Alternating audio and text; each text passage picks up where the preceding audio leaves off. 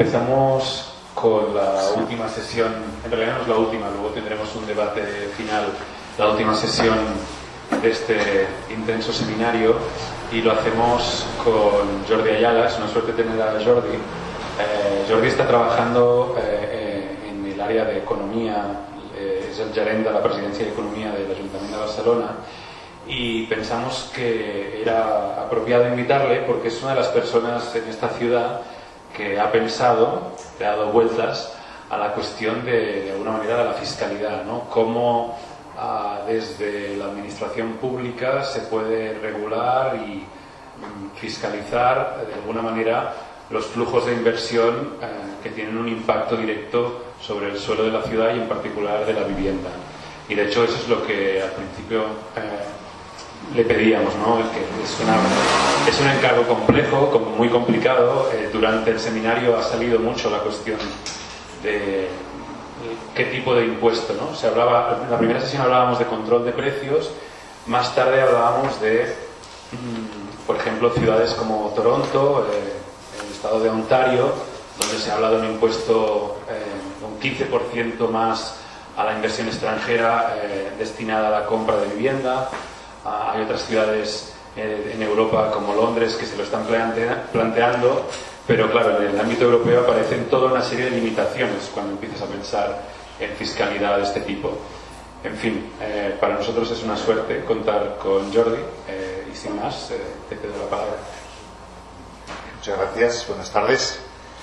A ver, bueno, os vengo a contar, digamos, un poquito el análisis que hemos hecho de las posibilidades que había a nivel internacional primero, ¿no? Y luego ver su aplicación en Barcelona. Entonces, os hago una primera explicación, un primer esbozo de las tres figuras, digamos, que se están utilizando para luchar contra la gentrificación, ¿no? En un primer momento es la Real Estate Transfer Tax, que es las transmisiones patrimoniales. Aquí tenemos el impuesto de transmisiones patrimoniales, que, digamos, comentabas Toronto, en Vancouver también lo han hecho. Lo que se ha hecho es adaptarlo a, digamos, no solo hacer una medida recaudatoria, sino que además tenga un impacto económico, ¿no? Básicamente, este impacto económico es gravando de forma extra las transacciones con personas extranjeras, ¿no? En el caso de Vancouver es de no asalariados, es decir, a ver, han tenido, digamos que si viene una persona extranjera a comprar porque viene a vivir a Barcelona, pues en principio no se considera que está en este movimiento especulativo, ¿no? Está más pensado para fondos de inversión, etcétera, ¿no? O empresas, digamos, que se dedican a la compra-venta inmobiliaria. Esto en Londres también se hace, pero solo para empresas. Y digamos, el problema que tenemos en Europa es que extranjero es fuera de Europa. Es importante, porque en Barcelona hay fondos israelíes, es decir, hay bastantes fondos que son fuera de Europa, y por tanto la normativa europea no sería una limitación. La limitación sería, pues, para un fondo francés, digamos. Ahí sí que tendríamos problemas por la Unión Europea, ¿no? Y Hong Kong y Singapur, pues lógicamente también se está haciendo. Comentar, aparte de lo que comentaré luego del marco legal, hay también problemas económicos. Es decir, a veces es complicado en una sociedad capitalista que se mueve por intereses capitalistas cambiar las reglas de juego sin cambiar el sistema. En Vancouver, por ejemplo, lo que pasó es que la implantación de este sistema colapsó el mercado. Nadie podía comprar pisos en Vancouver después de la aplicación de este impuesto. Básicamente es un tema, digamos, casi psicológico. Es decir, si la gente que está a punto de vender una vivienda tiene un umbral, un techo o una expectativa de ganancia debido a la expulsión o, digamos, evitar el beneficio de los fondos extranjeros dejan de entrar, el precio cae en picado y la gente no vende. No es que se recorte el precio, es que no vende. Entonces Vancouver tuvo que hacer unas rectificaciones porque había colapsado el mercado. Estos son los riesgos que hay puramente económicos por estar el sistema económico en el que estamos. Hay también, digamos, de forma internacional, un impuesto a los pisos vacíos.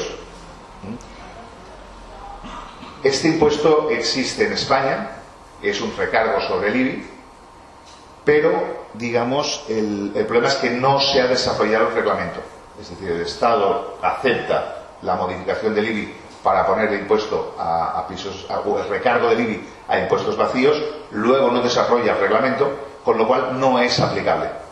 Varios ayuntamientos han intentado aplicarlo, pero se ha tumbado una vez detrás de otra judicialmente porque falta la definición exacta de qué es una vivienda vacía. A todos nos parece obvio, pero hasta que el reglamento no determine exactamente desde el punto de vista de esta ley qué es una vivienda vacía, no se puede aplicar. Si hace 3 meses que está vacía, 6 meses que está vacía, etcétera, etcétera. Sin embargo, esto se está aplicando en Francia, Bélgica a nivel regional, Italia, Israel, es decir, que es una medida, digamos, bastante generalizada. Y finalmente están los impuestos turísticos. ¿Por qué impuestos turísticos? Porque, a diferencia quizá de procesos de gentrificación anteriores, el proceso de gentrificación que estamos viviendo ahora, y especialmente en Barcelona, tiene gran parte de turistificación. Es decir, gran parte del problema de la vivienda es que está compitiendo la vivienda usual, digamos, con el piso turístico, ¿no? Y obviamente son dos productos distintos que se valoran distinto, pero que coinciden con el espacio físico. Esto ha sucedido, por ejemplo, también con el tema de los cereales que se han utilizado para gasolina. Es decir, el precio que uno está dispuesto a pagar para gasolina no es el precio que la mayoría de la población puede gastar en pan. Entonces, la inflación que se ha producido en cereales por el tema de la gasolina ha provocado auténticos problemas de hambre en ciertas zonas por el incremento del precio de los cereales, ¿no? Aquí nos pasa lo mismo con los pisos. La misma mercadería es utilizada para vivienda habitual o para piso turístico. No sé, si alguien ha estado de vacaciones, pues este verano probablemente de estancia habrá pagado un precio que, si lo tiene que pagar en su propia casa de vivienda habitual, es inasumible. Pero es inasumible por cualquiera. Quiero decir, aquí no estamos hablando de clases más modestas o menos modestas. Es que, digamos, los precios, el rendimiento que se está sacando ahora por los pisos turísticos es inasumible prácticamente por todo el mundo. Entonces, una forma también de atacar esto es a través del impuesto turístico. El impuesto turístico, que, digamos, tiene un impacto importante en muchas ciudades. Estamos aquí, por supuesto, Nueva York prácticamente el 6%, más $3,50, Ámsterdam 5%, me parece que son con 5 euros mínimo, París 10%. Bueno, aquí estamos cobrando una auténtica miseria, digamos, ¿no? Entonces, estos son formas de o combatir o al menos sacar ingresos para poder, digamos, con esos ingresos luchar contra la gentrificación a través, por ejemplo, de la compra de pisos públicos, ¿no? De tener un banco de pisos públicos, que es lo que sí que te permite luego atacar el tema del precio de alquileres, ¿no? Pero claro, en porcentajes mucho mayores que los que tenemos en Barcelona. Eso es un resumen más o menos de las herramientas que tenemos a nivel fiscal para luchar contra la gentrificación.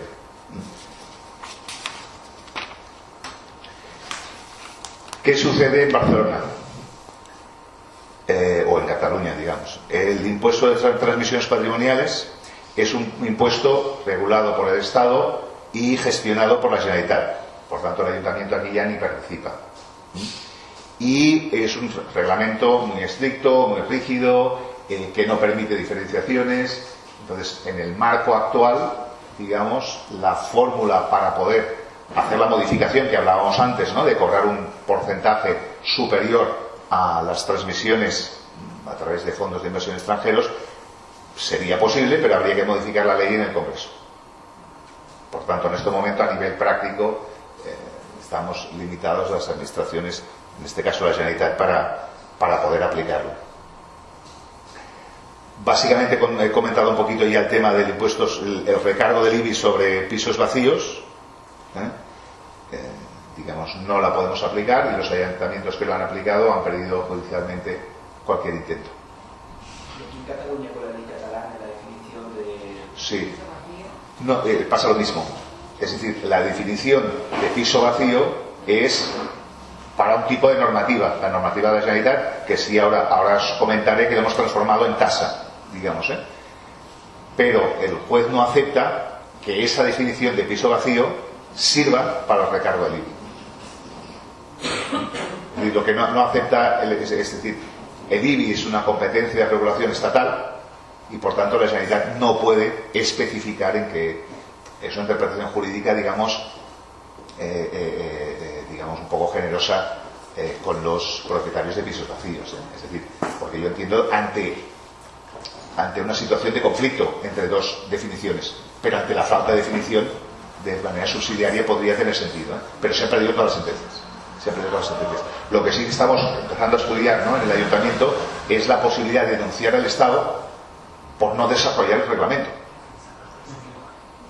Entonces esto se está analizando en este momento jurídicamente y bueno, parece ser, nos dicen los expertos, digamos, que podría haber posibilidad como mínimo para interponer el recurso y a partir de aquí, pues no sé si ganarlo, pero sí hacer una presión importante sobre el Estado para que desarrolle el reglamento. Si simplemente es, oiga, dígame lo que usted quiera que es un piso vacío, pero al menos dígame algo, luego le discutiré, pero al menos ya lo podría aplicar en algún tipo de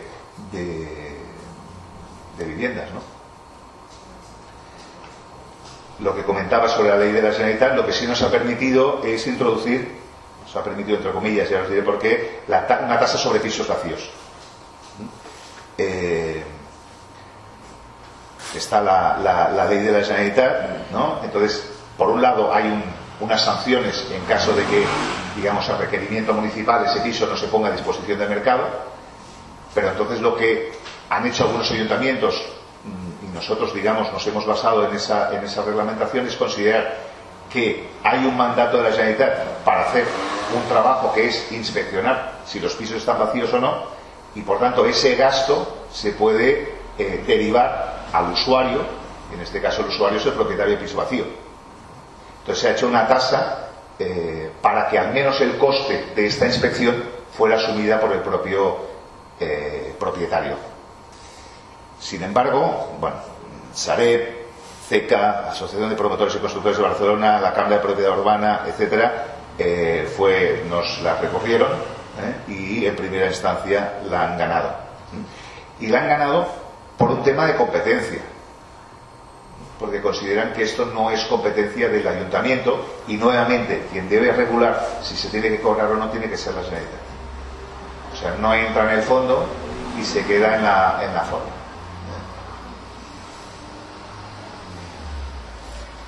Bueno, en esto obviamente vamos a hacer un recurso y discrepamos.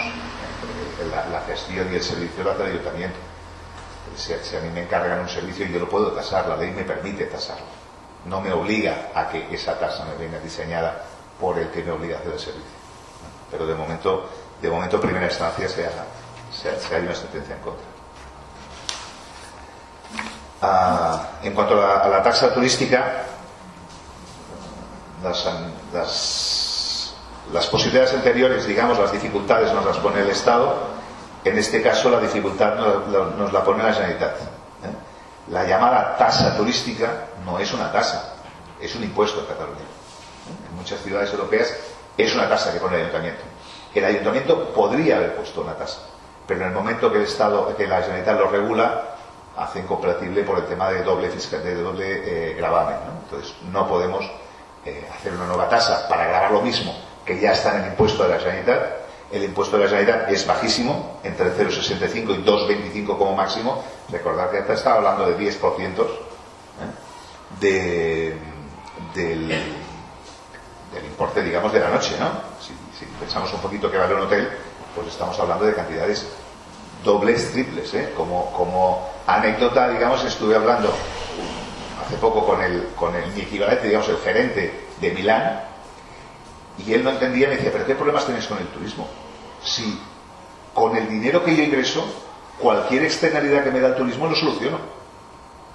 Ellos están ingresando entre 50 y 60 millones de euros a través de esta tasa. Nosotros ingresamos 7.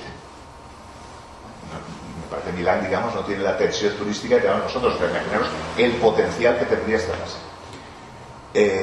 Como no podemos hacer nosotros por propia iniciativa, además es curioso que dirigentes de la Generalitat no han pedido al Ayuntamiento, oiga, deciden ustedes, no podemos. En el momento que ustedes han hecho un impuesto, ustedes nos han impedido legislar sobre esto, ¿no?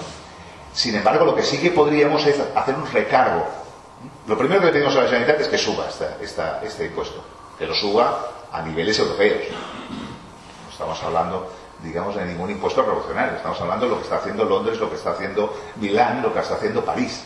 París 10%. Y en todo caso, si no está dispuesto a subirlo por el coste turístico, por el coste político que le puede suponer, porque pues tiene un tipo de electorado, digamos, que está más afín a que esto pues sea problemático, pues que no lo asuma, que nos deje el Ayuntamiento de Barcelona hacer un recargo. Entonces asumimos el coste político que pueda tener. Ese recargo, digamos nosotros, que nos dé el máximo posible, y nos permita hacer este recargo. Incluso le ofrecemos, porque de esta tasa, además, de Barcelona solo se lleva una parte pequeña. Bueno, una parte pequeña, más o menos la mitad.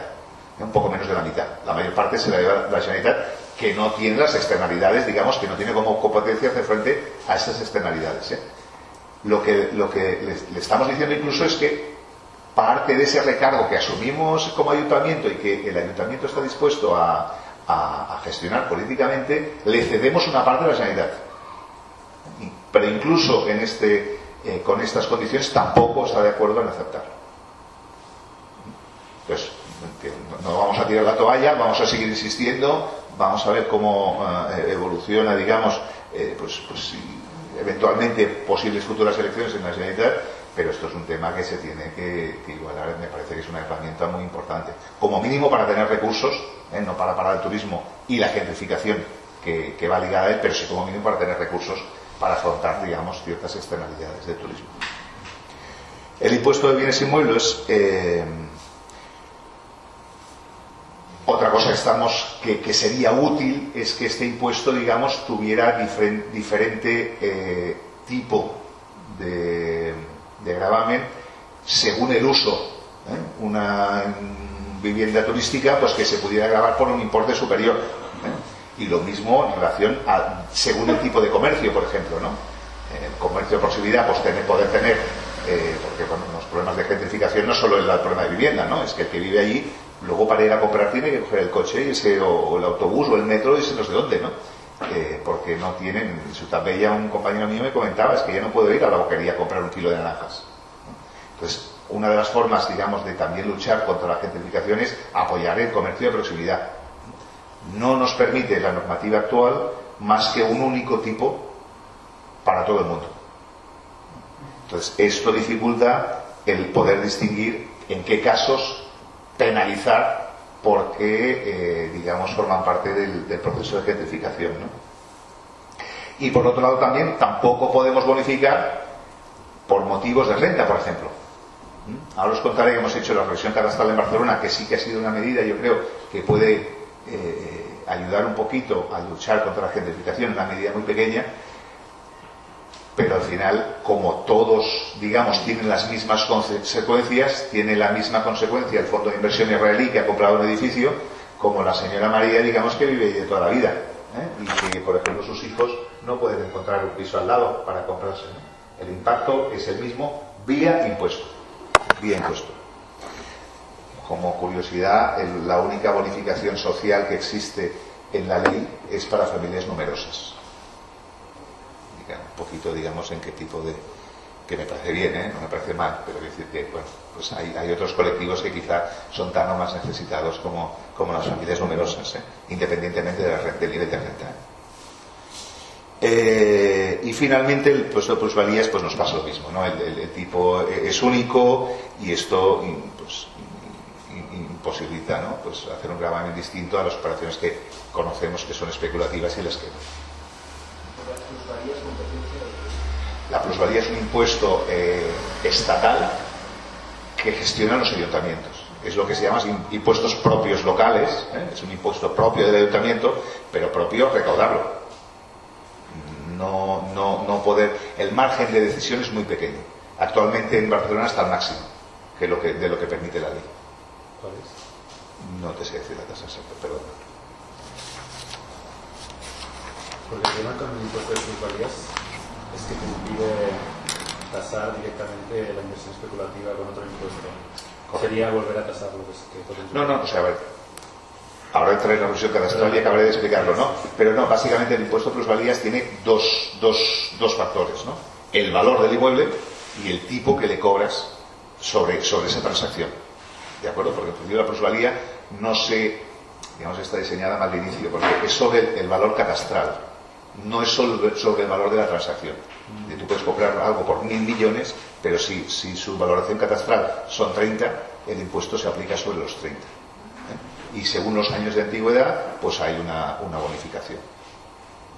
Entonces el ayuntamiento puede jugar no sobre el valor cadastral, pero sí sobre el tipo.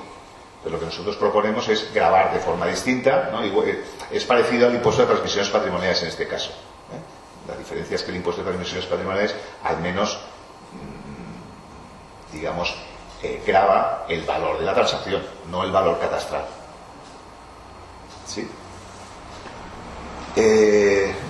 Se pueden hacer pocas cosas, pero bueno, dentro de este ámbito lo que tenemos que hacer es, digamos, yo podría venir aquí y decir todo muy mal, no se puede hacer nada y yo queréis que haga, ¿no? Y me voy tan tranquilo a casa. Bueno, para eso ya estaban los que estaban antes en el ayuntamiento, ¿no? Es verdad que es muy poco, comparado con lo que os he dicho, lo que os voy a contar que estamos haciendo, me diréis, qué poquito, ¿no? Y eso que estoy contando ya es poquito, pero bueno, es decir, lo que no podemos hacer es no hacer en base a esto, ¿no? Seguiremos reclamando que se cambien las leyes, pero mientras tanto vamos a intentar qué es lo que podemos hacer. Una cosa que podemos hacer es una revisión cadastral. Desde el año 2001 que no se hacía una revisión cadastral en Barcelona. En este momento, lo que sucedía en este caso es que determinadas viviendas, digamos, estaban pagando un valor, estaban tasadas a un valor y por tanto pagando un IBI y pagando un impuesto de plusvalías inferior al que les tocaba. Y al revés, había otro tipo de viviendas o de comercios o en otras zonas de Barcelona donde estaban pagando cantidades superiores, ¿no? Obviamente, donde se estaba pagando menos es donde ha habido, sobre todo en los últimos años, el gran boom turístico, ¿no? Comentar que la presión cadastral es lo que comentaba antes, es una foto, digamos, de la situación de mercado. Básicamente lo que intentas es valorar todos los inmuebles al 50% de su valor cadastral, de su valor de mercado. La revisión cadastral la hace el Estado, no la hace el Ayuntamiento. Aún así, digamos, el Ayuntamiento acompaña. Hemos hecho un seguimiento de todo el proceso y hemos discutido más de una valoración, ¿no? Por ejemplo, pues había valoraciones. La valoración se hace en base a muestras de mercado, ¿no? Muestras de operaciones de compra-venta. Entonces, pues aquí sí que intentábamos desagrupar, porque, por ejemplo, el comercio subía. Bueno, no podemos decir el pequeño comercio, el gran comercio, pero sí podemos decir que no es lo mismo una cafetería o un bar que una tienda que vende naranjas, ¿no? Entonces, ahí sí que hemos conseguido tener una cierta incidencia, de tal manera que se ha valorado más el valor, digamos, de las tiendas donde realmente se está haciendo mayor beneficio, y en cambio el comercio, que precisamente su problema es que no hace tanto beneficio, pues tener un valor cadastral un poco menor, ¿no? Y también hemos conseguido, y esto sí que no pasa en otro sitio de España, valorar distinto lo que es el piso turístico, la vivienda turística, de la vivienda habitual. Ha sido muy complejo porque, al fin y al cabo, jurídicamente ambas son viviendas, y sí, lo que es propiedad vertical, sí que puedes decir, este edificio, como se utiliza todo para turismo, es otro uso, pero la problemática aparecía cuando el primera es vivienda habitual y el primero segunda no. Entonces Catastro me decía, yo no puedo valorar distinto el primero primera que el primero segunda. Al final, después de muchas conversaciones, digamos, sí que hemos conseguido que hiciera dos diferencias. Una primera es que se supone el valor cadastral está compuesto por el valor del suelo, aquí sí que no podemos hacer distinciones, pero por el valor de la construcción también. Y el valor de la construcción, uno de los elementos es el estado de esa construcción, ¿no? Entonces Catastro me decía, hombre, es que todo el edificio lo valoro igual. En principio, la filosofía, digamos, que hemos conseguido convencer al Catastro, y en ese sentido ha colaborado y lo ha aceptado, es que un piso turístico está en perfectas condiciones. Y en cambio la vivienda habitual pues no suele estar en perfectas condiciones, siempre hay algo. Entonces la vivienda habitual se ha valorado, digamos, en base a la antigüedad y el estado del edificio, y este elemento no se ha tenido en cuenta del piso turístico, que no hay ninguna bonificación por mal estado o por antigüedad.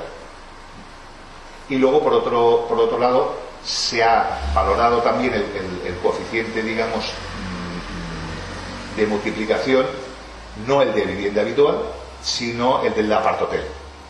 Entonces, esto hace también que esté un poco por encima. La diferencia no es abismal, pero bueno, hay cierta diferencia, ¿eh? De todas formas, el problema es que la mayoría de pisos turísticos no están legalizados, y esto solo se podía hacer con los pisos legalizados. Pero conforme algunos se legalice, digamos, consigamos legalizar, no solo, digamos, se legalizará, sino que además tendrá automáticamente una ligera subida del valor cadastral. Bueno, al menos va en la línea que creemos correcta, ¿no? Bueno, aquí hacía cuatro datos de la revisión cadastral. Son más de 1 millón de inmuebles, de los cuales, lo que comentaba, 47% bajan de valor. En viviendas eran el 26%. Una de cada 4 viviendas estaba sobrevalorada a nivel cadastral, ¿eh? Desde el 2001 pues ha habido la burbuja inmobiliaria y luego, digamos, el pinchazo de la burbuja inmobiliaria, y por tanto estos dos elementos no han sucedido igual en todas las zonas de la ciudad. Ha habido zonas de la ciudad donde la burbuja fue mayor, y generalmente son las zonas de la ciudad donde luego digamos, la explosión de la burbuja, el efecto ha sido menor. En cambio, de otras zonas, básicamente el mapa es un árbol, digamos. Las zonas que más han subido es empezando por Ciutat Vella, sobre todo Barceloneta, subiendo, digamos, por Ramblas y Paseo de Gracia, y luego se abre al norte de la ciudad pues con las zonas de Pedralbes, Sarriá, Sant Gervasi, etcétera. Esas zonas son las que más han subido, y toda la periferia, prácticamente toda la periferia. El martes estuve en nuevas explicando la revisión cadastral, y bueno, fue relativamente cómodo, porque prácticamente todos los barrios de no barrios bajan de valor, por tanto, con todo lo que ello significa. Pero no, es que no he entendido cómo se hace lo del valor cadastral, porque has dicho el precio del mercado menos el 50%. Correcto. Lo que se hace es tomar muestras de distintas operaciones de compra-venta de la ciudad, en distintas zonas y por distintos usos. Entonces, con todas estas muestras se hace primero una valoración del valor del suelo. Hay un mapa de valor del suelo donde pero está prácticamente, no por barrios, sino que hay trozos de calle. Incluso este trozo vale más que el de al lado. Y luego, cada construcción, ahí sí que es cada inmueble, se valora de forma única, ¿no? Digamos. Entonces, sobre ese mapa de valor del suelo se añade el valor de la construcción, que puede ser mayor o menor, y ahí tienes, digamos, el valor de mercado. Y sobre ese valor de mercado, el valor cadastral es la mitad.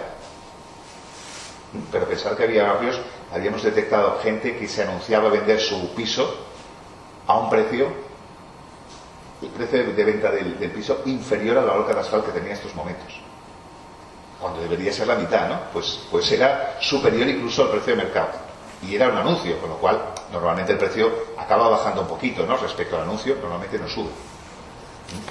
Mira, aquí tengo, esto es las zonas de valor, complicado, ¿eh?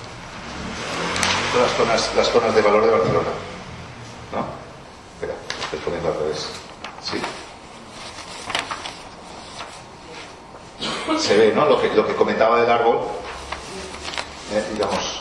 Y no hay ningún factor, por ejemplo, no se aplica ningún factor a esa forma. Sí, el valor cadastral sí. Cada uso está valorado de una forma distinta, ¿eh? Lo que comentaba antes de que no había era en cuanto al tipo, al tipo, digamos, de los usos comerciales, usos industriales, etcétera. Pero en cuanto al valor cadastral sí.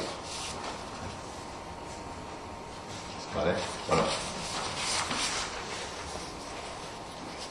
Me he perdido ya. Y el mapa no lo acabo de entender, ¿eh? O sea, así viendo lo que ahora. ¿No acabas de entender el mapa? Sí, o sea, básicamente los colores son... Cuanto más rojo intenso significa un valor del suelo más alto. Y cuanto más amarillo, un valor del suelo más bajo. A ver, no estoy descubriendo nada, digamos. Parece que nadie le sorprende este mapa. Bueno. Lo que aquí sí que hay, otra diferencia es porque este es el valor, pero no la diferencia respecto al valor anterior. Entonces, seguramente el mapa anterior habría unas zonas de por aquí que estaban, digamos, de un color menos intenso. La zona de la Barcelona. De la parte baja de Estrella es altísimo, ¿no? Ha subido. Ha subido mucho. Ha subido mucho. Entonces, ahora luego os comentaré, digamos, porque esto tiene una parte buena, ¿no? Tiene una parte buena que significa que las transacciones que se hagan ahora, pues se va a cobrar una plusvalía bastante más alta en determinadas zonas, ¿no?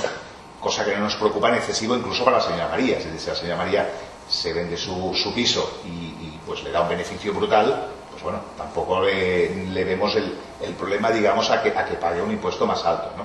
Lo que sí que tiene impacto, esto es en el IBI, y esto es la parte que nos preocupa, porque tiene impacto con el IBI tanto a digamos, los fondos de inversión que tengan pisos especulativos en la Barceloneta, como la señora María, que también tiene su piso en la Barceloneta, ¿no? Y ahora os comentaré luego, pues, qué medidas compensatorias, porque o la señora María, digamos, se dedica a tener familia numerosa, o con las leyes actuales no le podemos bonificar, ¿eh?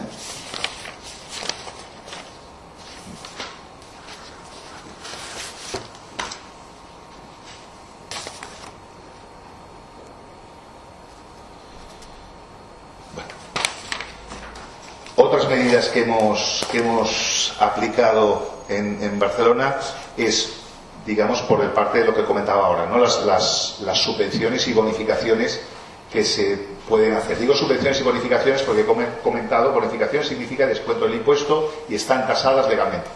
No podemos poner ninguna bonificación que la ley no lo permita.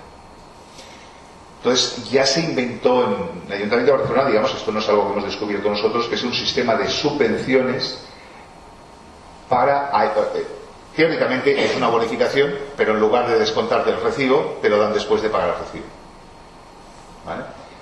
Lo primero que estamos intentando es cuadrar al máximo, y probablemente dentro de un año lo podremos hacer, en que se te descuente el recibo, porque pensamos que esto tiene mucho más potencial para la gente que no tener que ir a pedir una subvención para que le den, pues al fin y al cabo serán 200, 300 euros al año, o menos, depende de su impuesto. Las que había, sin embargo, eran, como he comentado, había para familias numerosas hay bonificación y se aplica en Barcelona, pero se aplica solo para familias numerosas propietarias. Entonces, lo que sí que habían hecho gobiernos anteriores es hacer una subvención para las familias numerosas de alquiler, por el mismo importe y las mismas condiciones que la bonificación para las familias numerosas propietarias. Se había hecho también una subvención para las familias monoparentales, tanto propietarias como de alquiler, y luego para los viudos o viudas, básicamente viudas, porque además de la ciudad. Esto es lo que había. Y no estaban por criterios de renta, excepto el de las bueno, el de las viudas un poquito, pero bueno, básicamente al final era muy poca diferencia, ¿no? Con lo cual se está dando, pues, importes muy importantes a viudos y viudas de Sarriá Sánchez Basi, porque además, como es un porcentaje del importe del IBI, pues lógicamente al final, que no digo que no lo necesiten, cuidado, puede ser, digamos, que por lo que sea esta señora esté viviendo en Sarriá Sánchez Basi, también es complicado decir que esta no tiene derecho porque su piso vale más dinero, porque tampoco tenemos que obligar a la gente a que se venda su piso para poder seguir viviendo. Hay situaciones en Sarriá Sánchez Basi que también, pues no todo el mundo en Sarriá Sánchez Basi vive estupendamente, pero bueno, al fin, luego estas ayudas, como son porcentajes, pues acaban, como el valor cadastral y por tanto el IBI es mayor en las zonas, digamos, mejor valoradas, acaban yendo más dinero a las zonas donde en principio entendemos que no son las más necesitadas. Lo que nosotros, digamos, hemos hecho es crear una nueva subvención, pero esta vez por renta. Y incluso el otro día estaba en No Barris y me decía, oiga, yo no soy viuda, me he divorciado, no puedo tener derecho a la ayuda esta. Es verdad, es muy injusto, ¿no? Digamos, la divorciada puede estar en una situación muy parecida a una viuda, pero como se divorció, incluso si muere después el ex ya no le sirve, ¿no? Hombre, aquí estamos juzgando unas cosas, digamos, que entiendo políticamente uno no debería intervenir, ¿no? Es decir, la ayuda debería ser solo por renta, y esta es la que pongo al principio, es la ayuda que nosotros creemos debería ser la principal. El problema que nos encontramos aquí es que cuesta mucho que la gente solicite ayudas. Tenemos 3,5 millones en el presupuesto para esto. La población objetivo son unas 200.000 familias que entendemos que tendrían derecho. Y sin embargo, perdona, 20.000 familias. Sin embargo, están entrando 4.000 familias, están haciendo la solicitud, algunas de ellas no tienen derecho, se quedan unas 3.000 familias las que están recibiendo esta ayuda, ¿no? Bueno, esto es unas cosas que tenemos que trabajar comunicativamente para simplificar también porque a veces no es solo hacer la subvención, sino que luego te funcione. Aquí lo mismo, ¿eh? O sea, luego te puedes decir, yo la he hecho, y si la gente no la pide, bueno, también es responsabilidad del Ayuntamiento conseguir que la gente la pida, porque si no, no tiene ningún sentido, ¿no? Entonces aquí hay que hacer un trabajo comunicativo, es nueva esta subvención, por tanto también es lógico que tenga trabajo, pero que aquí yo creo que tiene mucho potencial. Y esto permitiría contrarrestar los efectos que comentaba la reflexión catastral. Es decir, subamos el valor incluso desde mi punto de vista, si un día tenemos esto bien solucionado, subamos el IBI al máximo. No lo tenemos al máximo, hay mucho recorrido. Pero para subirlo al máximo, primero tenemos que tener un sistema de ayudas para que, ya que no podemos subir solo a unos determinados actores, se lo subimos a todos, pero bonificamos a los que no nos interesa. Al final llegamos al mismo sitio. Entonces, esta es la línea que estamos trabajando y que creemos que puede tener cierto recorrido. Bueno, luego estamos con bonificaciones, hay algunas para las viviendas de precio tasado, ¿no?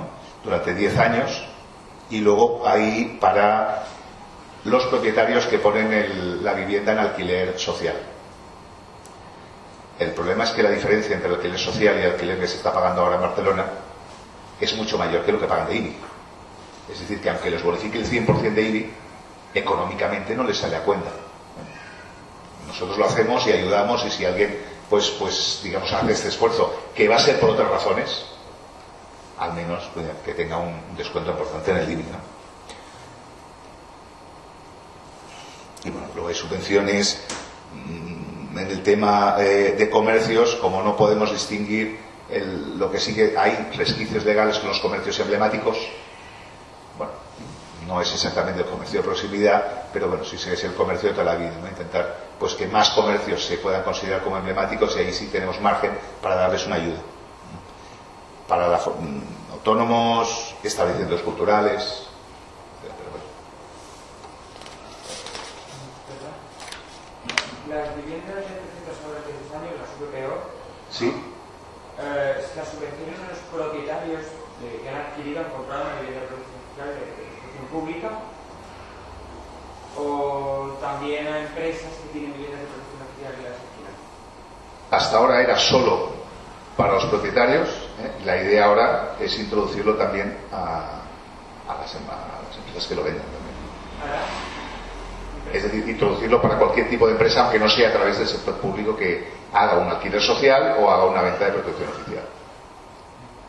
Pero no es diferente entre propietarios que tienen una vivienda de protección oficial, que es su propia vivienda, y de empresas que tienen vivienda de protección oficial y que durante los 10 primeros años alquilan a viviendas propietarias de protección oficial, lo desconozco, entonces no. ¿Una empresa es propietaria de un piso de protección oficial?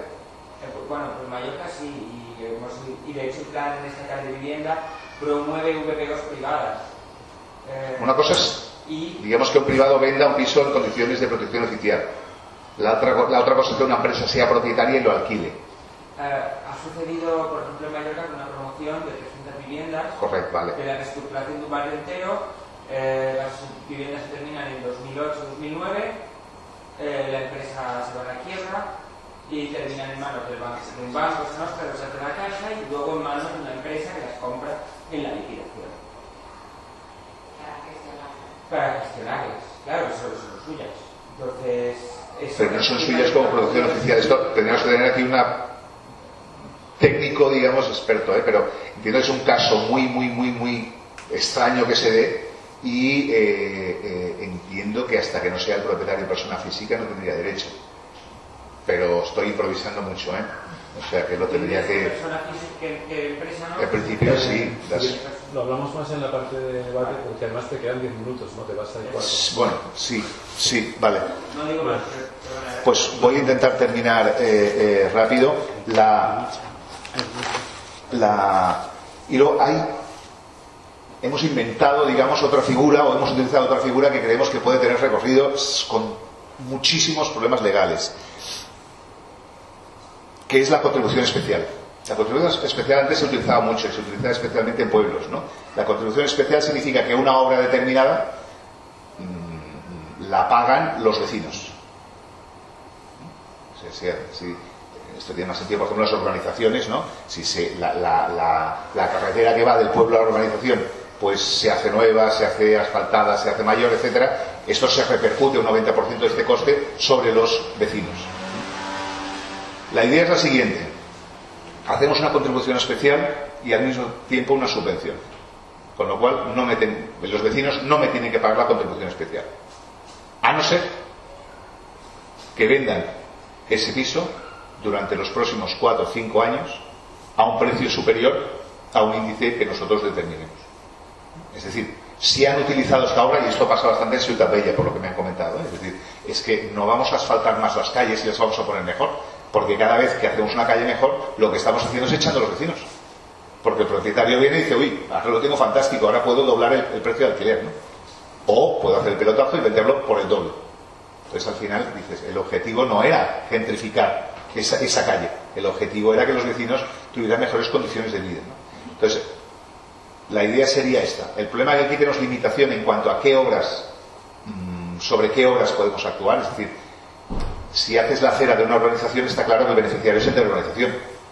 Si haces mejor la acera de la calle Hospital, los vecinos te dirán, oiga, aquí pasa todo el mundo, el beneficiario no somos solo nosotros, ¿no? Entonces tienes que buscar obras, por ejemplo, hacer peatonal una calle, hacer una plaza nueva, obras, digamos, que puedas argumentar mucho más que el gran beneficiado es el vecino, ¿no? Y en ese caso, digamos, esa contribución especial formalmente se cobraría, se subvencionaría, pero la subvención habría que devolverla en caso de que se vendiera el piso por encima de un umbral, o se incrementara el precio de alquiler por encima de un umbral. Esto permitiría, probablemente con los incrementos tan fuertes que se están produciendo en Barcelona, si no evitaría, al menos haría que la obra la hubiera pagado la persona que ha hecho ese pelotazo, cosa que tampoco sería, digamos, despreciable. Esto está en estudio, jurídicamente tenemos ya los primeros visto buenos, ahora falta ver los casos concretos en los que los podemos aplicar, que no serán tantos como nos gustaría, pero que sí que habrá algunos. Yo creo que es una figura importante actualmente con la legislación actual, Bueno, como conclusiones ponía aquí un poquito lo que supongo que habéis percibido, ¿no? Que es que ojalá se pudiera hacer más, pero tenemos un marco legal muy restrictivo, no solo con esto, muchísimas cosas. O sea, le llamamos el corsé, ya no es un marco legal, esto es un corsé directamente. Muy rígido, no hay autonomía donde los ayuntamientos, según digamos qué fuerza política gobierna en un momento determinado, puede hacer cambios significativos, porque al fin y al cabo los cambios se hacen a nivel estatal. No permite la diferenciación de las medidas, tienen que ser todas universales a todos los propietarios, no diga, pero es que todos los propietarios no están comprando o vendiendo un piso por los mismos motivos y no están generando, por tanto, los mismos efectos en la ciudad, ¿no? Pero la ley no nos permite diferenciar. Y luego, finalmente, el escaso impacto económico de las medidas fiscales, lo que comentaba. Si a mí, después de este proceso, me han hecho la plaza nueva o me han hecho la calle peatonal, mi piso vale el doble, pues por mucho, porque la contribución especial como máximo le puedo cobrar el precio de la obra, ¿no? Repercutido por los vecinos. Pues bueno, pues si tengo que pagar 1.000 y gano 2 millones, me gustaría no pagar 1.000, pero pagaré 1.000 antes de... O sea, por el tema económico solo puede ayudar, el tema fiscal puede ayudar, pero no puede ser solo el elemento, digamos, para combatir la gentrificación, ni mucho menos. De todas formas, yo creo que hay algunas cosillas que vamos haciendo. Si a cualquiera tenéis, digamos, cualquier iniciativa, estamos abiertísimos a propuestas, a pensarlas y a llevarlas en la práctica, lógicamente, porque digamos, el objetivo es luchar contra la gentrificación al máximo que se puede a nivel fiscal.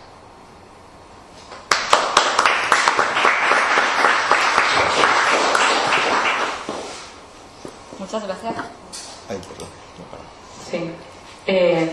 No, que creo que este era uno de los temas que yo creo que ha sido muy interesante, porque los otros temas igual hemos expuesto ideas y hemos podido debatir, pero con este tema yo creo que estamos muchos tomando apuntes porque es una cuestión que tiene cierta complejidad y que no acostumbramos a conocer tanto. Sí, seguro que hay preguntas, ya veo por allí. Tengo nos avisa. No, tengo un cuarto de hora. Vale, perfecto. Pues recogemos algunas preguntas. Primero, gracias, pues yo pensaba no me voy a enterar de nada porque estos temas suelen ser difíciles y se agradece una explicación que ayude a aterrizar estos conceptos. Luego da un poco de bajón ver que a nivel municipal pues el margen es pequeño y ahí un par de preguntas. No he acabado de entender el ejemplo de transmisiones patrimoniales de Vancouver, es decir, entiendo, por lo que he entendido, compras de extranjeros o había otro... extranjeros, ¿no? Un 15% y planteabas, o entendido yo, como algo negativo que de repente se deja de vender. Y aquí hay algo que no entiendo que tiene de negativo, porque se deja de vender al extranjero, se deja de vender en general, pero pienso, bueno, pues si aquí han comprado 80 edificios fondos extranjeros que están expulsando a las vecinas, pues igual es una buena noticia, ¿no? O sea, aquí hay algo que no acabo de entender. Y por eso la pregunta, y luego, si no hay competencias municipales en cuestiones como esta de transmisiones patrimoniales, también si estáis pensando, pues desde el Ayuntamiento, elaborar propuestas a lanzar al Congreso en este sentido. ¿Más preguntas? Sí, jo no he entès l'argument que dona la Generalitat per dir que no pot pujar l'impost de... Jo no puc donar cap argument, simplement. Ni respon, vale. No, respon que no. Respon que no, però no dona cap argument. I qui respon? El PDeCAT, Esquerra? Suport del PDeCAT. Suport del PDeCAT. El govern, però bueno. I Esquerra tampoc... I si li pregunteu a Esquerra, Esquerra tampoc es posiciona. No. Perquè PDeCAT no em respon. No sé, per era com per jugar una miqueta amb aquest tema de forzar-lo un poquillo, no? Si s'havia aprovat.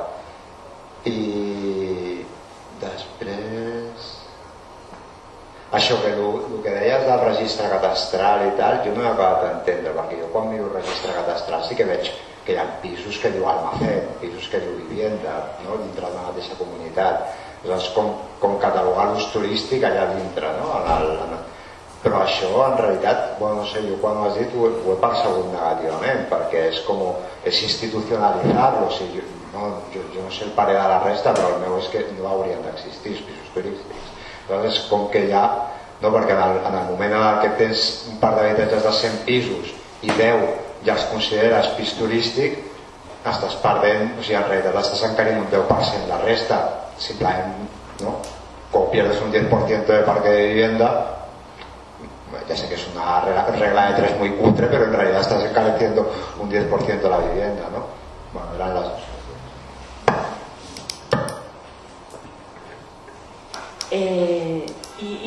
No, de tot això a mi també m'ha semblat molt interessant, però dues cosetes. Una és que jo crec que un dels problemes a Barcelona són les transmissions encadenades sense que hi hagi...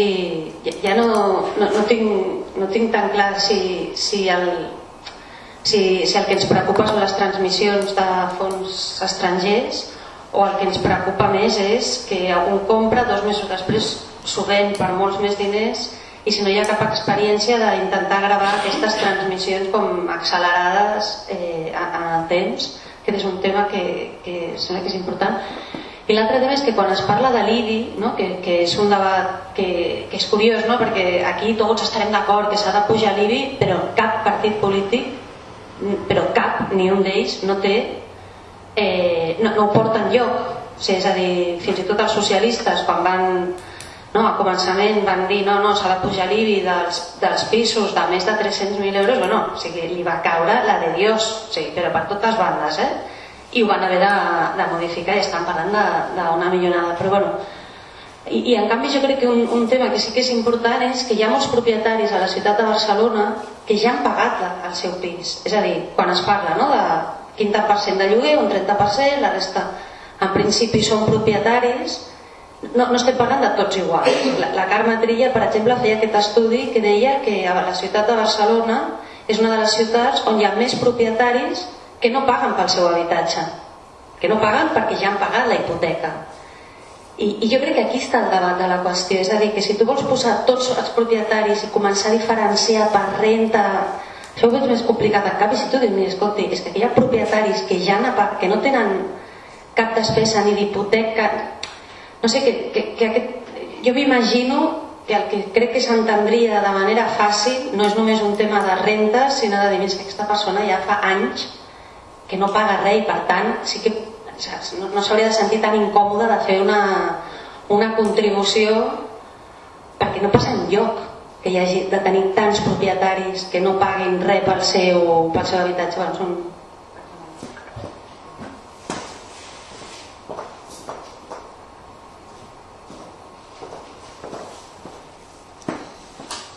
Jo tenia també un petit dubte. El tema de la taxa turística, d'acord, no es pot ampliar i tal, però l'ús que se li dona tampoc es pot modificar, perquè si es fa servir per promocionar el turisme i en canvi s'orientés cap a no sé, les externalitats negatives que genera aquest turisme, això és una cosa que hem proposat i potser que no sabíem si es podia treure.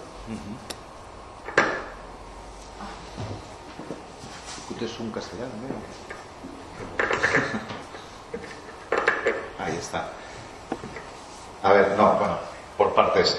El tema de Vancouver es opinable, si es bueno o no es bueno, pero en todo caso, digamos, aparte de las transacciones de los fondos, ¿no? Puede haber una persona que se venda su piso porque se va a vivir a otra parte.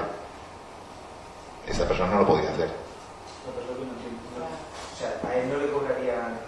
Bueno, lo podía hacer, pero correcto, no lo he dicho mal, ¿no? Es decir, el problema que aquí hay es que nadie está comprando ni nadie está vendiendo porque tiene un precio de referencia, ¿no? La caída en picado de ese precio hace que nadie sepa cuál es el precio de mercado ahora. Entonces, nadie está comprando porque está pensando que ya caerá más. Ya caído un 20%, me voy a esperar a comprar. Y nadie está vendiendo porque dice, hombre, no, si hace una semana lo podía vender un 20% más caro, ahora no voy a venderlo perdiendo un 20%. Entonces, esto que, digamos, a nivel psicológico lo puede pensar cada uno, en determinados momentos pueden colapsar el mercado. De hecho, en la crisis inmobiliaria una de las cosas que pasó también es esto, ¿no? Es decir, que la gente, no había un precio, ¿no? Porque el vendedor decía, no, tanto no quiero perder, y el comprador decía, me espero un poco más, ¿no? Pero esto en determinados casos, cuando llega un colapso, ¿no? Que aquí lo que había fue una caída importante, pero una caída gradual, digamos. En Vancouver, si miras los precios de hay un momento que cae transacciones cero. Pues hay mucha gente que quiere vender su casa y no está especulando y lo necesita y no tener mercado inmobiliario y que no haya compraventas, insisto, en un mercado capitalista, obviamente, al final dices, oye, lo compra todo el Estado o digamos, o la comunidad o la forma que queráis y luego se administra, digamos, la gestión de la ocupación de los distintos espacios, ¿no? Pero estás cambiando el sistema. Entonces, con el sistema capitalista, pues que produce un auténtico problema, y en Vancouver lo tuvieron. Pero es opinable, ¿eh?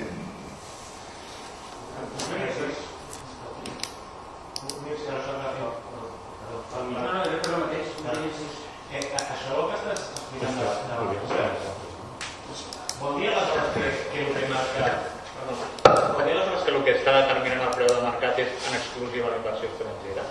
La conclusió que el que està dient és pugen un 15% els impostos en els possibles inversors que ocupen una part del mercat relativa, però percentualment tampoc molt alta, i això provoca l'enfonsament de tot el mercat. En determinadas ciudades, sí.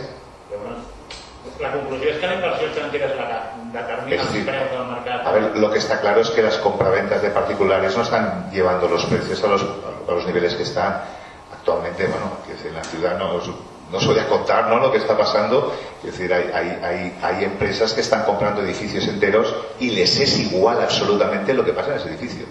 Les es completamente igual. Es que, o sea, lo tienen como quien, no sé, es decir, que Es una idea que ¿Por qué? Porque el beneficio potencial es tan bestia. ¿Por qué? Porque hay otros inversores que están especulando, claro, si solo fuera uno especulando se quedaría solo especulando. Entonces, precisamente por eso esta es la gran herramienta para luchar contra o una de las grandes herramientas para luchar contra los incrementos de valor. Si tú eliminas, pueden ser también de aquí, pero hay más problemas legales, digamos, de hacerlo, pero es una transacción detrás de otra con tan solo los fondos extranjeros, y consigues frenar no solo subida, sino que el problema que estoy hablando es de cuidado, que no nos pasemos, que nos quedemos sin mercado, porque la caída puede ser brutal. És que la comena que t'hem sentit moltes vegades, però jo, un cas concret en què es demostrés un efecte tan brutal, diguem, no l'ha vist. Vancouver. Bueno,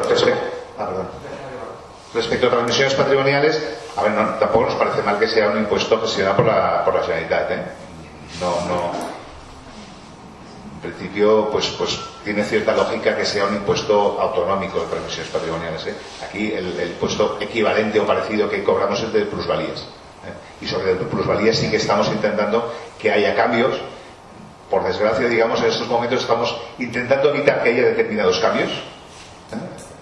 No sé si sabéis, ha habido una sentencia del Tribunal Constitucional que dice que no se puede gravar la minusvalía.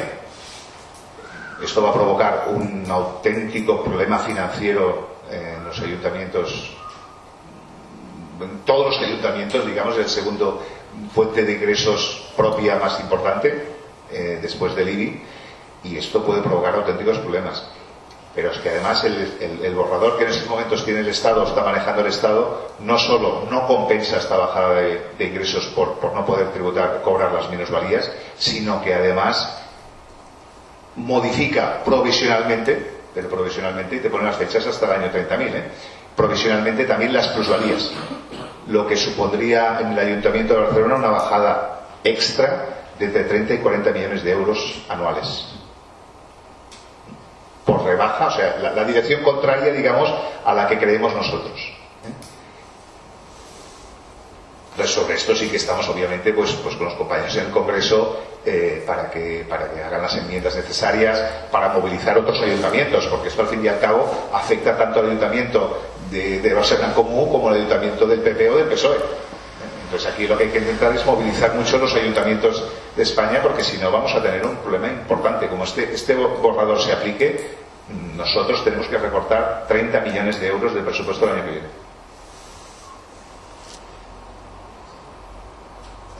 Bueno, sobre el tema de la tasa turística, los argumentos no lo sé. No lo sé, los que argumentan. No hemos hablado específicamente, hemos hablado a nivel de gerente con los responsables de la Generalitat. Pensar que esto también en Barcelona está gestionando el Partido Socialista, o dentro de la tenencia del Partido Socialista, pero bueno, está muy por la labor en ese sentido. Quien no está por la labor es el gobierno autonómico. Entendemos que es una decisión de gobierno, pero sí que quizás se podría hacer esta diferenciación, a ver si la hay, y buscar ahí un resquicio para ver si una de las fuerzas presiona a la otra. El tema de los pisos turísticos también comentabais, ¿cómo se valoran? ¿Era? El tema catastral, ¿no? El tema de que existe una categoría catastral, si no lo implica ya como una categoría fija. Vale, o sea, a ver, el problema es que no existe una categoría de piso turístico. No existe piso. O sea, piso turístico es una vivienda con licencia. Sí, el comercio sí que es otra cosa. Para transformar una vivienda en comercio tienes que cambiar el uso. Para transformar una vivienda en vivienda turística no tienes que transformar el uso. Se podría hacer, pero es un tema de normativa, sería. Un tema de normativa. En todo caso, estoy de acuerdo contigo, sí. En el fondo es legitimarlos, ¿no? Podríamos estar de acuerdo que lo que tiene que haber es no haber pisos turísticos, ¿no? Comentabas. Pero bueno, mientras los haya, grabémoslos. Digamos, nosotros no estamos creando el piso turístico, la licencia de piso turístico ya existe. Si no existiera y yo te dijera voy a poner una licencia para los pisos ilegales, para que, entonces entendería, pero mientras exista, oiga, al menos grabémoslo en un mayor importe que la vivienda habitual. Bueno, y sobre el tema que comentabas, hay otra herramienta mucho más importante que la herramienta fiscal, que es la licencia. Y aquí sí creo que en el Ayuntamiento de Barcelona tenemos bastante recorrido también, dentro de una rigidez, dentro de bla bla bla bla bla bla, que tampoco se pueden hacer maravillas, digamos, pero sí que hay bastante margen para... me dices que no. Perdona, me dices que no. Hay mucho margen aquí para, digamos, molestar un poquillo y poner focos. Con las licencias de transmisión. Para transmitir, digamos, se tiene que pedir una licencia al ayuntamiento y en principio es automática. Pues esto hay márgenes, digamos, que tenemos que trabajar desde el ayuntamiento para pedir primero más información, ¿no? Es decir, muchos también de los problemas es que en el fondo también hay blanqueo de dinero. A ver, quiero decir que no es solo tema de especulación, es un tema también bueno, pues es un negocio que permite otros beneficios aparte del económico, ¿no? Entonces, si aunque tengas poco margen, tú pones 3 focos allí, bueno, hay ciertas ventajas de este tipo de operaciones que no les gustan los focos. Por tanto, ahí hay camino, no solo en la parte fiscal. Por eso decía, yo hoy me centraba en el tema fiscal. Si habláramos en general de cómo combatir la gentrificación, pues hay muchas herramientas, que todas son pequeñitas, pero que quizá todas juntas pueden tener cierto poder. Todas juntas. Bueno, el incremento del IBI, pues absolutamente de acuerdo. Se ha planteado incrementos mínimos de cualquier cosa, y cualquier partido de la oposición nos dice que no nos va a votar nada que incremente. Incluso, para poner un ejemplo tonto, pero nosotros proponíamos no subir la zona azul, no subirla, sino subirla para los más contaminantes y bajarla para los menos contaminantes, subirla para los más grandes y bajarla para los más pequeños, digamos, efecto cero.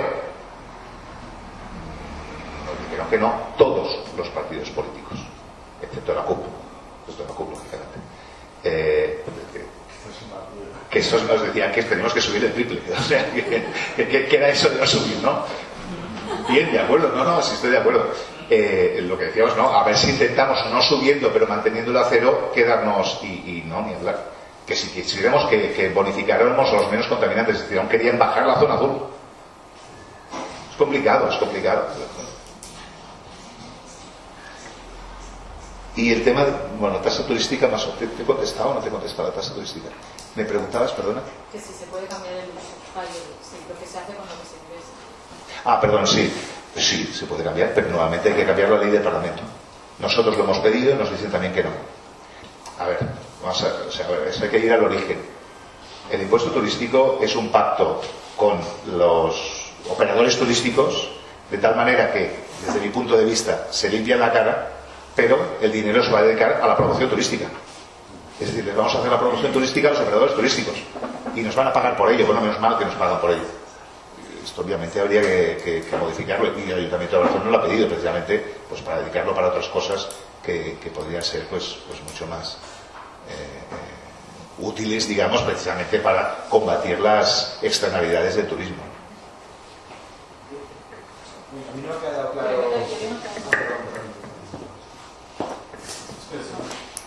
¿El último? ¿O no me he olvidado? Bé, la pregunta seria en referència a el que ens va comentar en Carlos Sánchez Mato a Mallorca, que va venir un pic. Dit això, és tema de... no està relacionat directament amb gentrificació, però sí amb la propietat i la propietat vertical, diguem-ne, i els beneficis. Hi hauria una qüestió que va plantejar Carlos, que era que els edificis de propietat de l'Església que no fossin per ús estrictament religiós havien de pagar IBI, segons la llei estatal. Ells allà a Madrid ho han començat a revisar. L'Ajuntament de Palma ens ha dit que l'Església ho feia tot bé, que ho pagava tot com toca. No m'ho han conegut, però no ho podem corroborar. I no sabia si Barcelona s'havia pogut emprendre alguna cosa així, però la veritat és que seria un bon conflicte per estendre, perquè tenen un munt de solars buits pels quals no paguen res i tenen un munt de vivendes les quals fan favors, obres social, digue-li, però que tampoc formen part d'entitats d'utilitat pública, que tampoc paguen, entenc.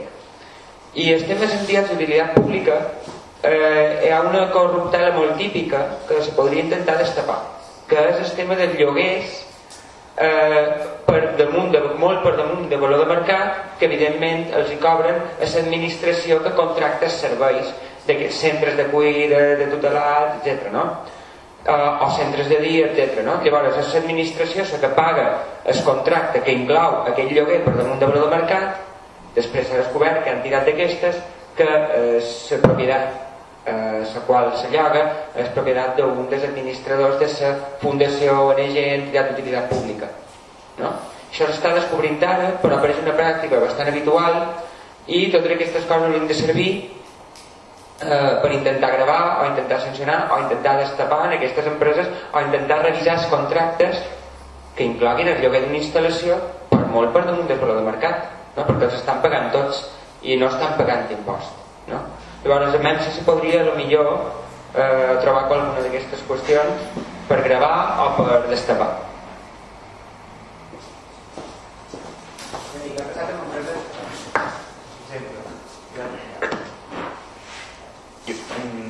No he acabado de entender si respondías. Vanessa planteaba que o he entendido yo eso, por lo menos, que subvencionar el IBI por renta cuando hay familias que realmente no suponen un esfuerzo porque ya está la vivienda pagada, ¿no? Esto, claro, yo no me había quedado con este detalle, pero al final es cierto, ¿no? O sea, si mi renta y la de otro que ya tiene pagada la vivienda, a mí no me supone el mismo esfuerzo. Y luego, una duda, el impuesto de pisos buits, que entiendo lo cobra la Generalitat, esto es donde la banca voluntariamente se registra. No. Lo cobra el impuesto dels pisos buits, no el de la taxa per l'expedient. Ho cobra la Generalitat, però si són pisos de Barcelona, aquests diners van a parar a Barcelona, i si no, ¿por qué? O sea, no acabo de entender.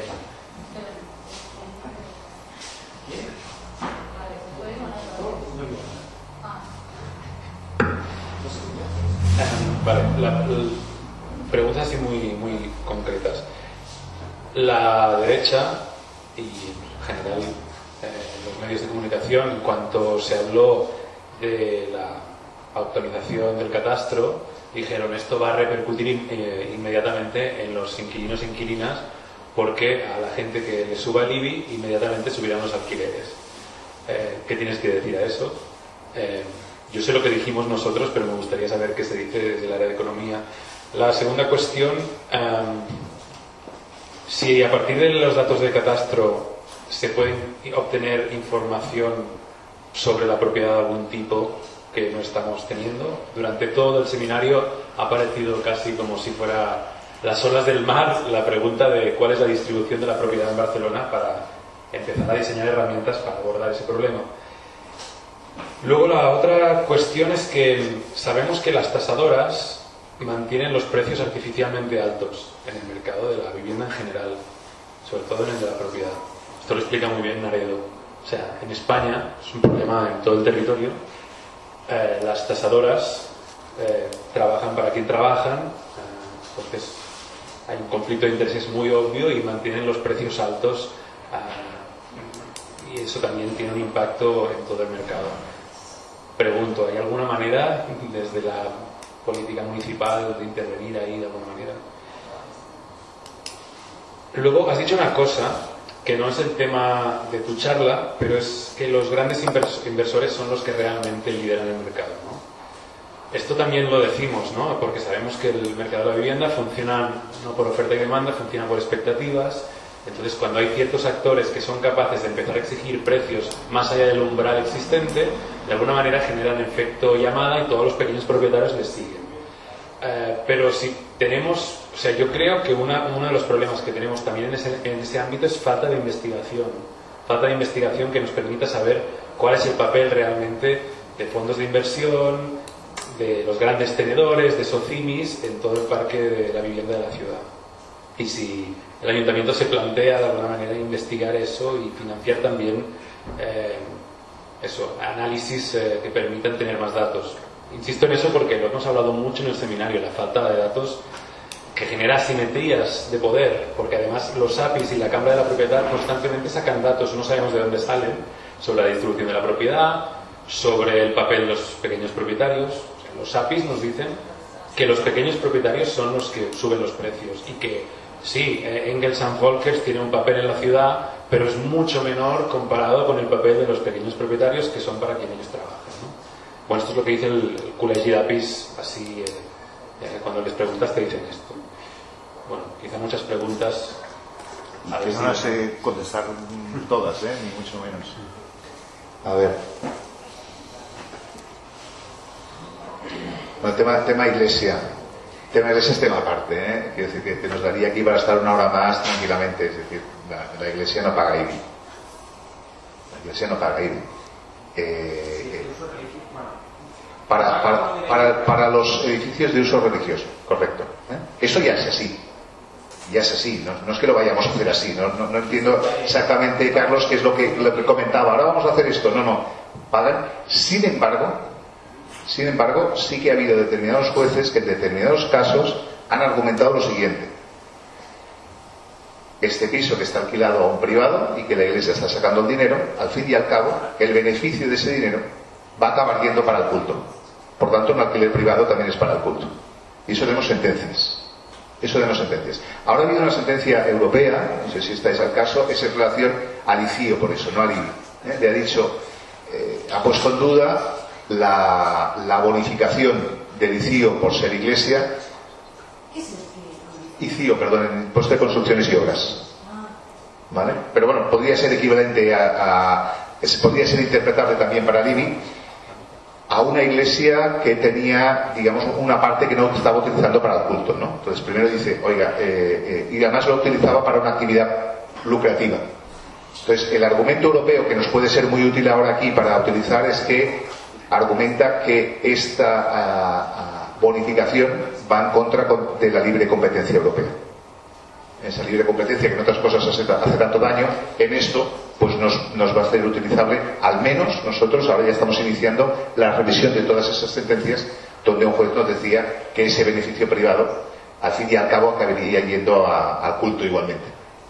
Ahí es donde tenemos cierto recorrido para combatir esto. De todas formas, la iglesia, me parece bien, se lleva la palma como el gran evasor de impuestos legalmente, Pero hay otra, que es la ley de fundaciones, que es tanto o más escandalosa. La ley de fundaciones hace que todas las propiedades, digamos, de las fundaciones no paguen IVA. Las fundaciones son el Corte Inglés, las fundaciones son, pues, todas las sociedades, digamos, que os vienen a la cabeza, tienen su fundación donde tienen todas sus propiedades. Y una de ellas es la iglesia. Las escuelas privadas, porque digamos, las escuelas concertadas tampoco pagan IVA, ni la escuela pública ni la escuela concertada paga IVA. Es decir, que el tema de las escuelas no es, la iglesia tiene escuelas que no pagan IVA, no por ser iglesias, sino por ser escuela concertada. Las escuelas concertadas no pagan IVA. Lo digo porque Badalona está diciendo, vamos a abrir a la escuela. No, es que no es por iglesia, lo paga por otra ley que es por centros concertados. Y las escuelas privadas que no son concertadas son fundaciones. Y es igual, sean religiosas, no lo sean lo que sean. Las fundaciones no pagan. Y ahí hay una gran evasión de impuestos desde el punto de vista. Legalmente, lógicamente, legalmente. Comentar que esto también es un trabajo que estamos haciendo, que estamos denunciando y que incluso jurídicamente a través de esta normativa europea podemos tener cierto margen para argumentar que hace una actividad económica y que por tanto podría ir en contra de la libre competencia europea. Que mandan huevos tener que argumentar esto, pero bueno, si es útil, pues se argumenta, ¿no? També la categoria cadastral, la Sagrada Família, religiós, ús turístic. Ús turístic, pues mira, tomo nota, Luego hay el tema de la gente, a ver, aquí es problemático, lo que comentaba, es decir, el propietario que ha pagado todo y que eso le penalice, bueno, es una posibilidad, pero el te dirá, tú estás pagando el alquiler porque no has hecho el esfuerzo en el año 1. Yo estuve ahorrando durante 10 años para poder comprarme el piso. ¿Perdón? Lo haces por renta y se supone que es porque si yo estoy pagando una cuota hipotecaria o un alquiler, el pagar el impuesto para mí supone un esfuerzo mayor que para el que no está. Correcto. Lo que no he comentado antes, el importe del IBI por renta es para propietarios y personas en alquiler. todas las personas de alquiler, paguen o no paguen el IBI, porque al principio era por IBI, es decir, si a ti te repercutía el IBI explícitamente, entonces sí que tenías derecho. Pues vimos que al final solo un 14% de las subvenciones fueron para familias de alquiler. Entonces esto en la subvención de este año ya lo hemos cambiado, pero nos hemos dado cuenta de que, a ver, de hecho el resto de personas que están de alquiler, aunque no lo paguen explícitamente, lo pagan implícitamente a través del precio de alquiler. Por lo tanto, en estos momentos a los dos tipos de familias. Sí que es verdad, pero esto ya nos vamos, el tema de la renta garantizada, Lluís Torrents, lo están analizando desde el Ayuntamiento, y es verdad que la gran diferencia en cuanto a pobreza no es por renta. Es por renta y por propiedad o no. Es decir, personas con una renta un poco mayor pero que no son propietarias tienen una situación mucho más precaria, lógico, pero que el impacto es importantísimo. Importantísimo debido obviamente a los precios de los alquileres, ¿no? Si el precio de alquiler fuera una cosa pues más razonable no habría tanto impacto, pero el impacto es brutal. Y entonces se está planteando, pero a nivel, es decir, esto a la larga, esta renta por IBI, desde mi punto de vista tendría que ser renta garantizada. Es igual si usted tiene IBI o no tiene IBI y tal, yo le doy por renta tanto dinero, ¿no? Una renta garantizada. Y ahí sí que esa renta garantizada tendría que tener una diferenciación entre si usted es propietario o no es propietario. Porque si no, los números se disparan innecesariamente. Es decir, nos dejamos gente fuera que por el hecho de no ser propietaria tienen más necesidad que otra gente con menos renta pero propietaria.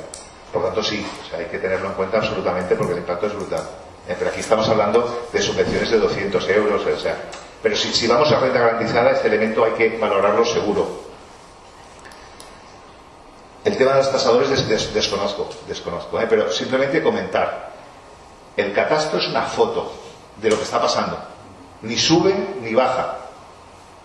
Ni sube ni baja, es decir, la gente dice ahora, a partir de ahora el propietario se va a dar cuenta, coño, sí que vale mi finca, hostia, voy a doblar el alquiler. ¿Y qué ha tenido? ¿Lleva desde el 2001 sin mover el alquiler? Porque no ha habido revisión catastral desde el año 2001. El argumento yo creo que no se sostiene por ninguna parte. Es decir, lo que estamos haciendo es detectar lo que pasa en el mercado con el catastro. Lo que sí nos sirve esta detección para actuar, digamos, ahora, pues ver cuáles son los problemas, cuáles son las zonas con mayores problemas. Tenemos mapa de zonas, no tenemos mapa de propietarios porque también tenemos una ley de protección de datos que nos dificulta mucho el trabajo. Es decir, la ley de protección de datos, y especialmente en datos fiscales, es muy restrictiva, no nos permite ni hacer listados, los podemos hacer pero no los podemos aplicar, digamos. Esto genera complicaciones. Incluso ahora estamos intentando cruzar con la agencia tributaria española que me diga, porque ellos tienen los datos de renta a través del impuesto sobre la renta, ¿no? Que no es la renta real, de acuerdo, pero bueno, que te puede dar una orientación, ¿no? Y no conseguimos que nos den los datos por NIF. Entonces no nos podemos cruzar con los datos de propiedad. Entonces no me sirve. Lo que sí que tengo es pues, los grandes propietarios, qué porcentajes tienen de la ciudad, ¿no? De porcentaje de la ciudad. Pues usted podría traer el estudio, ¿no? Pues un 6% tiene el 15 o el 20% de la propiedad de la ciudad, ¿no? Un 6% de los propietarios, por ejemplo. Pero ponerle nombres, o sea, a mí lo que no es tanto poner nombres y apellidos, sino cruzarlo con la renta. Y esto lo seguimos intentando. Decir, oiga, no voy a dar los datos de los nombres, pero déjame a mí hacer el estudio. Entonces, el problema básico de hacer el estudio no es encargarlo a un tercero. Entiendo que los APIs, etcétera, lo que tienen es su propia base de datos. Entonces, gestionan su propia base de datos y te podrán dar su información.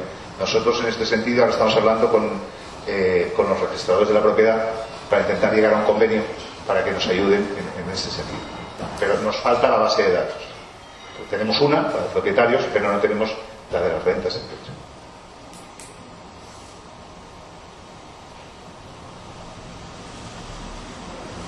Me parece que he contestado más o menos a todo, ¿no? Ah, perdón, sí. El impuesto, sí. Lo único que nos parte es la tasa turística. Porque se supone que ese impuesto se tiene que revertir en políticas públicas de vivienda. Pero bueno, a ver, un inciso, me salgo también de tema, Teóricamente el Ayuntamiento de Barcelona no tiene competencias en vivienda. Y gastamos más que la Generalitat en vivienda.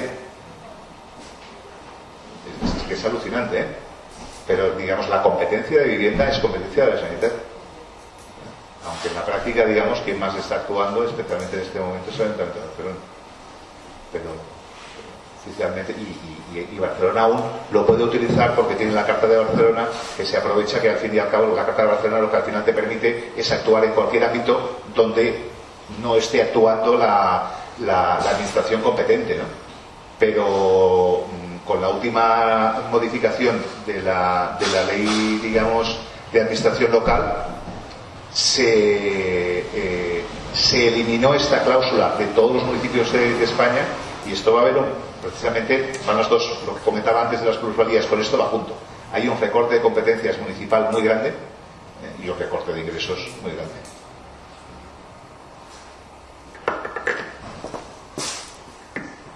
Vale, muchas gracias, Jordi.